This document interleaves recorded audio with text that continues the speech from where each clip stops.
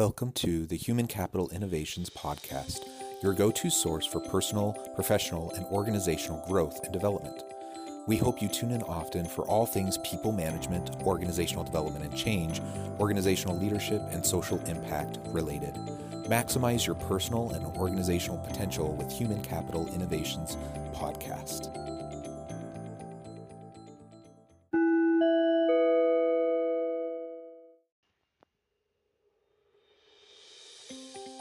Welcome to the Human Capital Innovations Podcast. In this HCI podcast episode, I talk with Josh Millet about the importance of emotional intelligence in leadership in the modern workplace.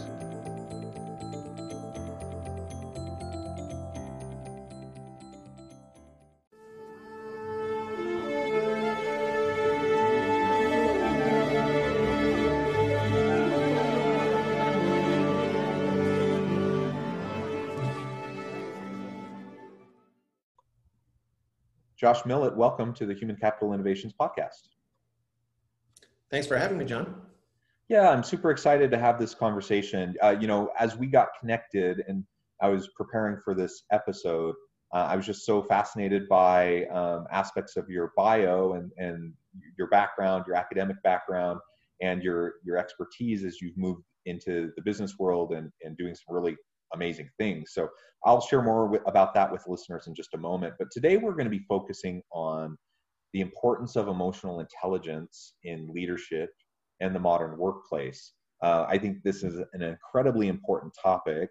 It's something that should resonate with listeners. And I think any leader should be thinking about how can they manage and enhance and improve their own emotional intelligence, but also how can they help their people to do the same so that we can all work more effectively together and collaborate more efficiently and innovate and do all those things that will help the organization be more successful. As we get started, I just wanted to share Josh's bio with everyone. Josh Millet is founder and CEO of the Los Angeles-based Criteria, a pre-employment assessment company with a simple goal to help organizations make better hires. Founded in 2006, the company touts over 20 million assessments administered globally and has helped organizations make objective, data-driven hiring decisions that lead to better business outcomes with its scientifically validated assessments across multiple dimensions, including aptitude, personality, and skill. On average, Criteria has helped organizations increase their hiring success rates by an average of 52%, reduce turnover by 48%, and generate 25% more revenue. And that's incredible. Those are incredible outcomes. Prior to launching Criteria, Josh co-founded an online test preparation company, Number2.com, which was acquired by XAP Corp in 2002. Josh holds a PhD in history from Harvard, where he was a Fulbright Scholar and a Mellon Fellow. Emotional intelligence and why it's very much needed when hiring candidates in this day and age of remote working is really his focus, his area of expertise, and I'm just so excited to have Josh on today. Welcome, Josh. Thank you, John. Thanks for that great intro. And I have to say, we're both kind of the scholar practitioner kind of orientation. My PhD is in sociology, not in history, but certainly there's some overlap, in terms of social sciences there. And I was a Fulbright Scholar twice over in Belarus and Indonesia. Where did you do your Fulbright? Really cool. I was in Paris, so a little less off the beaten track. Yeah, very, very cool. Well, as we get started, is there anything else you would like to share with listeners by way of personal background or professional background or context for the topic? Absolutely. Yeah. As you mentioned, my background, John, is actually in history, but both the companies that I've been involved with over the last 20 years have been focused on assessment, either from an educational perspective or now more in the corporate space, obviously. So you might ask, well, what business do I have, talking about psychological assessments? Both my co-founders are psychologists. And so I was fortunate enough to make friends with a bunch of psychologists in grad school. I don't know if that means that they were more fun than historians or not, but that's the group I gravitated to. And so I've learned a lot from them, and now being in the corporate assessment space for almost 20 years. Yeah, well, that's really great. And we share some interest in some work in that area as well. I also have done quite a bit in terms of psychometrics and assessment, um, generally across organizations for various organizational issues and outcomes, but also specifically in the pre-screening and hiring process, onboarding and those sorts of things. So Yep. it's a really important area. And frankly, there's a lot of organizations out there that do it, but they don't do it very well. And so when you find a company and you find a tool that works really well, I think it's something to be highlighted and so that the organizations can make better decisions. And in this day and age where we have so much technology to assist in these types of HR related practices, that we need to leverage it. We need to utilize it. Absolutely, yeah. We like to call it evidence-based HR, and historically we've been focused, as you mentioned, John, really on that pre-hire space. So sort of helping with what I like to think of as the most important kind of talent decision that companies are making, which is the one right up front, who to hire. We are beginning to expand out into post-hire. You mentioned onboarding. I think that's an area where assessments can have real value as well. And so we're launching a team building and a product soon that will be more oriented around growth and development. But most of our work to date in the last 12 years has been on that pre-hire employee selection space. And so that's where we've really been focused. We actually just got into emotional intelligence much more recently. We acquired a company in Australia right before COVID called Rebellion, and they've really been a leader in game-based assessments, and specifically one of their assessments that we were really interested in is called Emotify, which is a game-based assessment of emotional intelligence. So kind of one of the first of its kind there. And that I think is going to be really useful as we move beyond pre-hire into post-hire and learning and development type of use cases for assessments.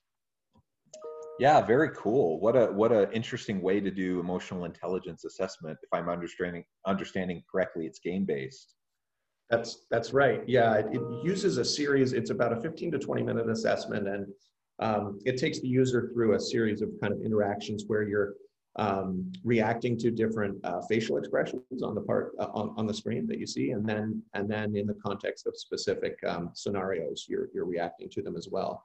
So obviously one of the foundational pieces of EI is the self-awareness, the piece, the ability to perceive and understand emotions. And so a lot of the assessment is focused on that, and then it gets into a little bit of the applied part of it, which is the other part of EI, of course. Very cool. And actually, let's back up just a moment. I suspect most listeners understand what EI is, but do you mind just sharing a quick kind of overview of emotional intelligence, what it is, and why it's important for organizations? Sure, yeah. So I would describe it, I think, a really good general definition, because there are sort of competing views of what it is. But I think one that most people are aligned around is that EI involves the ability to perceive and understand and use and manage our emotions and our relationships with others. So those are the sort of four pieces that I think people are aligned around. So kind of self-awareness, self-management, and then social awareness and relationship management. So half of it is kind of about knowing yourself and knowing your own emotions. And the second is being aware and helping to manage the emotions of those around you. Yeah, and I hope for obvious reasons, like we all understand, and listeners, as you're hearing that description, why this would be so important for leaders to have high levels of emotional intelligence based on the type of work that they're doing and the constant interactions that they're having, not just with their people and their teams and trying to get the most out of their teams, but also the ability or the capability that leaders need to have to connect across the organization, and understand and work in cross-functional and interdisciplinary, multidisciplinary types of ways. I think it's just so important that leaders develop that skill. And it's something that can be developed over time if you're focused on it, if you're aware of what's driving you and how you respond to different stimuli and those sorts of things, you can learn to be to respond in more effective, more constructive types of ways to the different scenarios that you find yourself in. And the more, like you said, the more we understand ourselves, the more we will be capable of understanding others, and the more we can model good emotional intelligence behaviors and also help our people to do the same. So it's super important for organizations really across all levels to have a high level of emotional intelligence, and for leaders, I think in particular. Let's talk a little bit more about emotional intelligence in the hiring process. And so you're doing these pre-screenings, you're trying to figure out a range of things as you're doing these pre-screening assessments. Why emotional intelligence at that stage?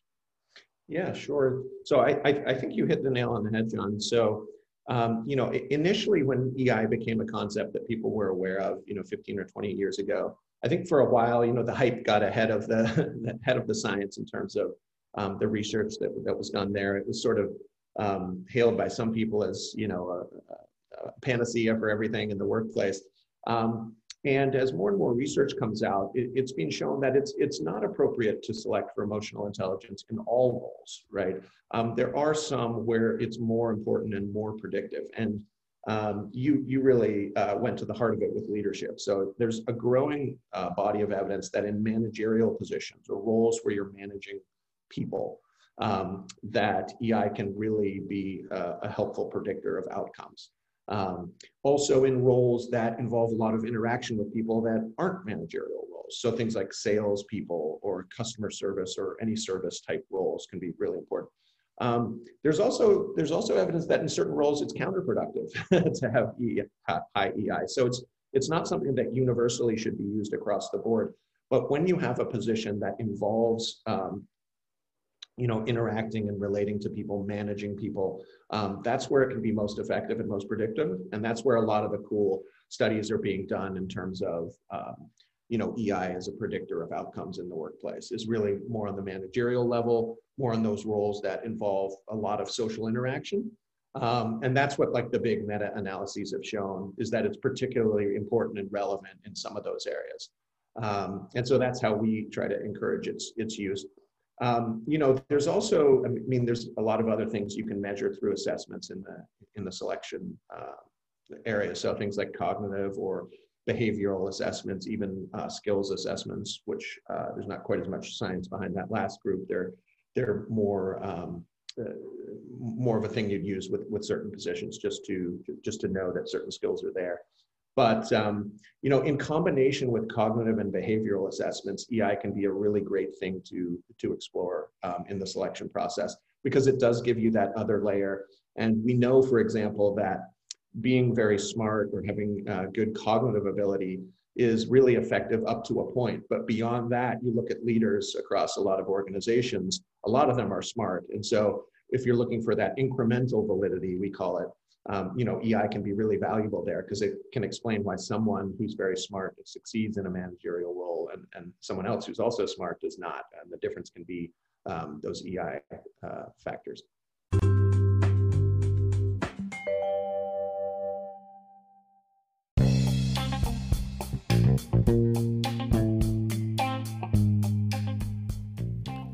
I'm excited to announce the publication of my new book from HCI Press, The Alchemy of Truly Remarkable Leadership: Ordinary, Everyday Actions that Produce Extraordinary Results. Consider how the nature of work has shifted over the past 50 years. With increased globalization, rapid technological advancement, and the shift in economic composition, the average job of today looks very different than the average job of 50 years ago. What will the jobs and organizations of tomorrow look like? Moreover, what does this all mean for organizational leaders? What are the core competencies and capabilities of organizations and their leadership that are prepared for continued disruption and geopolitical and socioeconomic shifts? Regardless of what the future holds, increasingly, leaders need to be socially minded, data-driven, decisive, champions of talent, and disruptors of the traditional notions of leadership, teams, organizations, and work. The Alchemy of Truly Remarkable Leadership will help you to explore your own leadership competencies and capabilities and consider ways to apply and implement them into your workplace and personal life.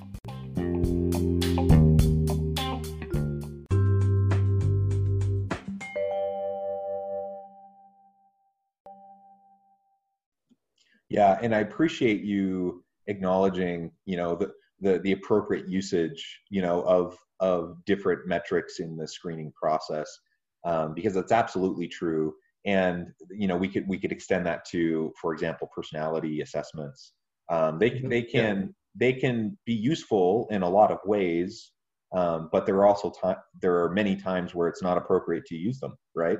And so just acknowledging that, recognizing when it's going to be more helpful and productive, and actually, ultimately the goal is to make better hiring decisions based on skills, knowledge, ability, capability, and fit, and get the right people, into the organization. And then have better retention because there's a better fit, right? That's ultimately the goal, and we want to use these types of assessments in a way that will allow us to accomplish that. That's exactly right. The most important thing, if you're thinking about using assessments, either in the hiring process or at other points in the employee life cycle, is test selection, really. Because if you don't choose the right assessments, you're probably not going to have good outcomes, no matter how well validated the assessments are. And the key concept there that we like to speak to our customers about is job relatedness. You need to be measuring things that are job related. And that's why EI is more effective in some roles and not that helpful in others. If you think about a managerial role or a leadership role, it just makes sense that interacting with other humans, getting the most out of them, empathizing when appropriate, is a key driver of outcomes. And so that's one of the most important things when you're implementing any kind of assessment, whether it's EI or otherwise, is just making sure that the stuff you're measuring in the assessment is stuff that's important to the role. So it seems like a basic concept, but sometimes people forget that. Yeah, amen. It does. It is kind of a basic concept, but people mess that up all the time. Yeah, that's right. And it's why they hire people like you and me to come in and help them with their screenings and their assessments and their surveys and stuff, because sometimes it just is a little counterintuitive to how people think, what people think might work. We have to be careful. Yeah, or they have like the name of an assessment that they've used or known and want to use it in all situations, where a lot of the things we assess for are context specific or job specific. So it's an important rule of thumb is start with the job and move out from there in terms of assessing competencies or things that will predict success in the role. Yeah, absolutely. So I'm curious what your take is on like the current dynamic that we're in. There's a global pandemic. There's, at least in the U.S., I think globally as well, but particularly in the U.S. right now, where there's kind of a contentious political environment, and we have broader, stresses and anxieties around just societal elements at the moment, right? So there's all these strains being put on businesses and being put on leaders, and more people working remotely. What do you think the role is of emotional intelligence in leading a remote workforce or an increasingly remote workforce, and how can it be, better utilized, at a time like this?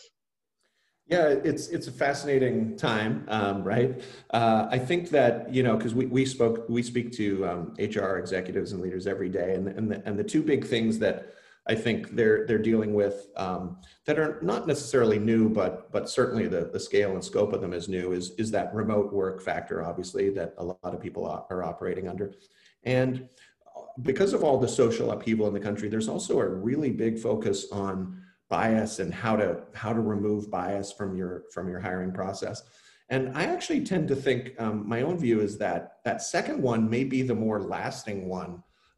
You hear so much about how remote work is transforming things, and it certainly is. And I don't think that will change, post-vaccine or, post-COVID. I think there will be more remote work happening than there was before. We've passed a critical threshold there. But I also think that the focus on removing bias is going to be incredibly enduring in HR circles. I've had more conversations with D&I people, with diversity and inclusion people in the last 6 months than I did in the 10 previous years, of operating the business. There's just a real focus on using tools that can help remove bias. There's an awareness of unconscious bias. And so I think that is all very good and will drive improvements in the future. I think assessments have a big role to play there. But with respect to remote work, I think EI is really interesting. I think, remote work brings all these new and unique challenges, because if you think about it, right, John, the ingredients that, I guess, inform someone's EI, so many of them come from like subtle social clues, like body language and mannerisms that are harder to pick up over Zoom or, in a remote work setting. So some people will thrive in those remote settings and others will struggle. And it's, especially for managers, it's more important than ever, I think, for managers to have high EI, right? In order that they can kind of recognize that people are having different reactions to this new environment, to better support those who are struggling or need help. And, living where we work, I can attest to this even in my house with my kids on Zoom for school and two young kids. And, it creates new stressors for a lot of people, and family obligations can interfere with work. And so I think that where EI can help there is just that, recognizing and empathizing with this new lived reality that we're all in is really vital. And the final thing I'd say there too is that, remote work places more emphasis on the written word. So we're doing all this stuff by email that we might have just popped into someone's office to do beforehand. And so another big application of EI, I think, in that remote scenario is kind of recognizing what kinds of communications can be handled by email or chat and which ones are better handled, if not in person, because that may not be possible, but at least by video. So. Yeah, I agree with that. I think it's probably more important than ever to have high levels of EI as you're trying to, keep tapped into the pulse of your workforce, especially if they're remote and you're not having as many typical, casual interactions or just like those little touch points. And it does speak though to, perhaps the value of just jumping on quick, Zoom calls to touch base with somebody. Mm-hmm. If you're writing out an email, I'm not one for like scheduling all sorts of extra meetings. I'm not saying that, right. But, just informal, like hop on, take a few minutes, touch base, similar to how you might have just popped into someone's office for a minute previously. Exactly, you can create the norms, for your team about what's appropriate, in terms of how you do those pop-ins and stuff. But I do think it's helpful to be able to see facial expressions. It's helpful to be able to read body language and tone of voice and those sorts of things, as we're trying to gauge anxiety levels, stress levels, burnout, all that kind of stuff with our teams. Yeah, email is just really a flat medium. It doesn't convey nuance well, and I think that good leaders need to recognize when email is not the right tool. Yeah, absolutely. Well, Josh, I want to be respectful of your time. I know you have other stuff you need to get off to, but before we close today, I wanted to make sure I gave you a chance to share with listeners how they can get connected with you, find out more about your business.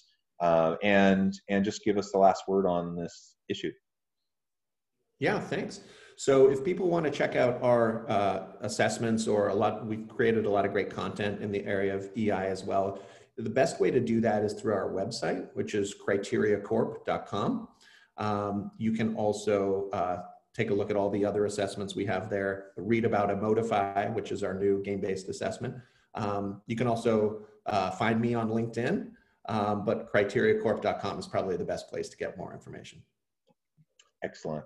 Well, thank you, Josh. It's really been a pleasure to connect and have this discussion. And we really do have so many touch points of commonality and overlap in our background and in our passions and the type of work that we do.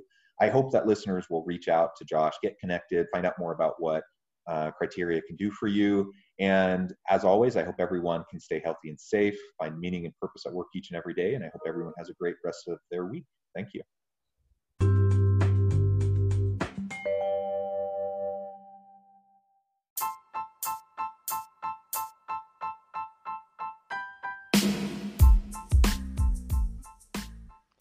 We are excited about the launch of HCI's new magazine, Human Capital Leadership. Human Capital Leadership is a free, interactive e-magazine designed to help individuals, leaders, and organizations find innovative approaches to maximize their human capital potential. We will be publishing issues quarterly in August, November, February, and May. Check out the first issue and let us know what you think.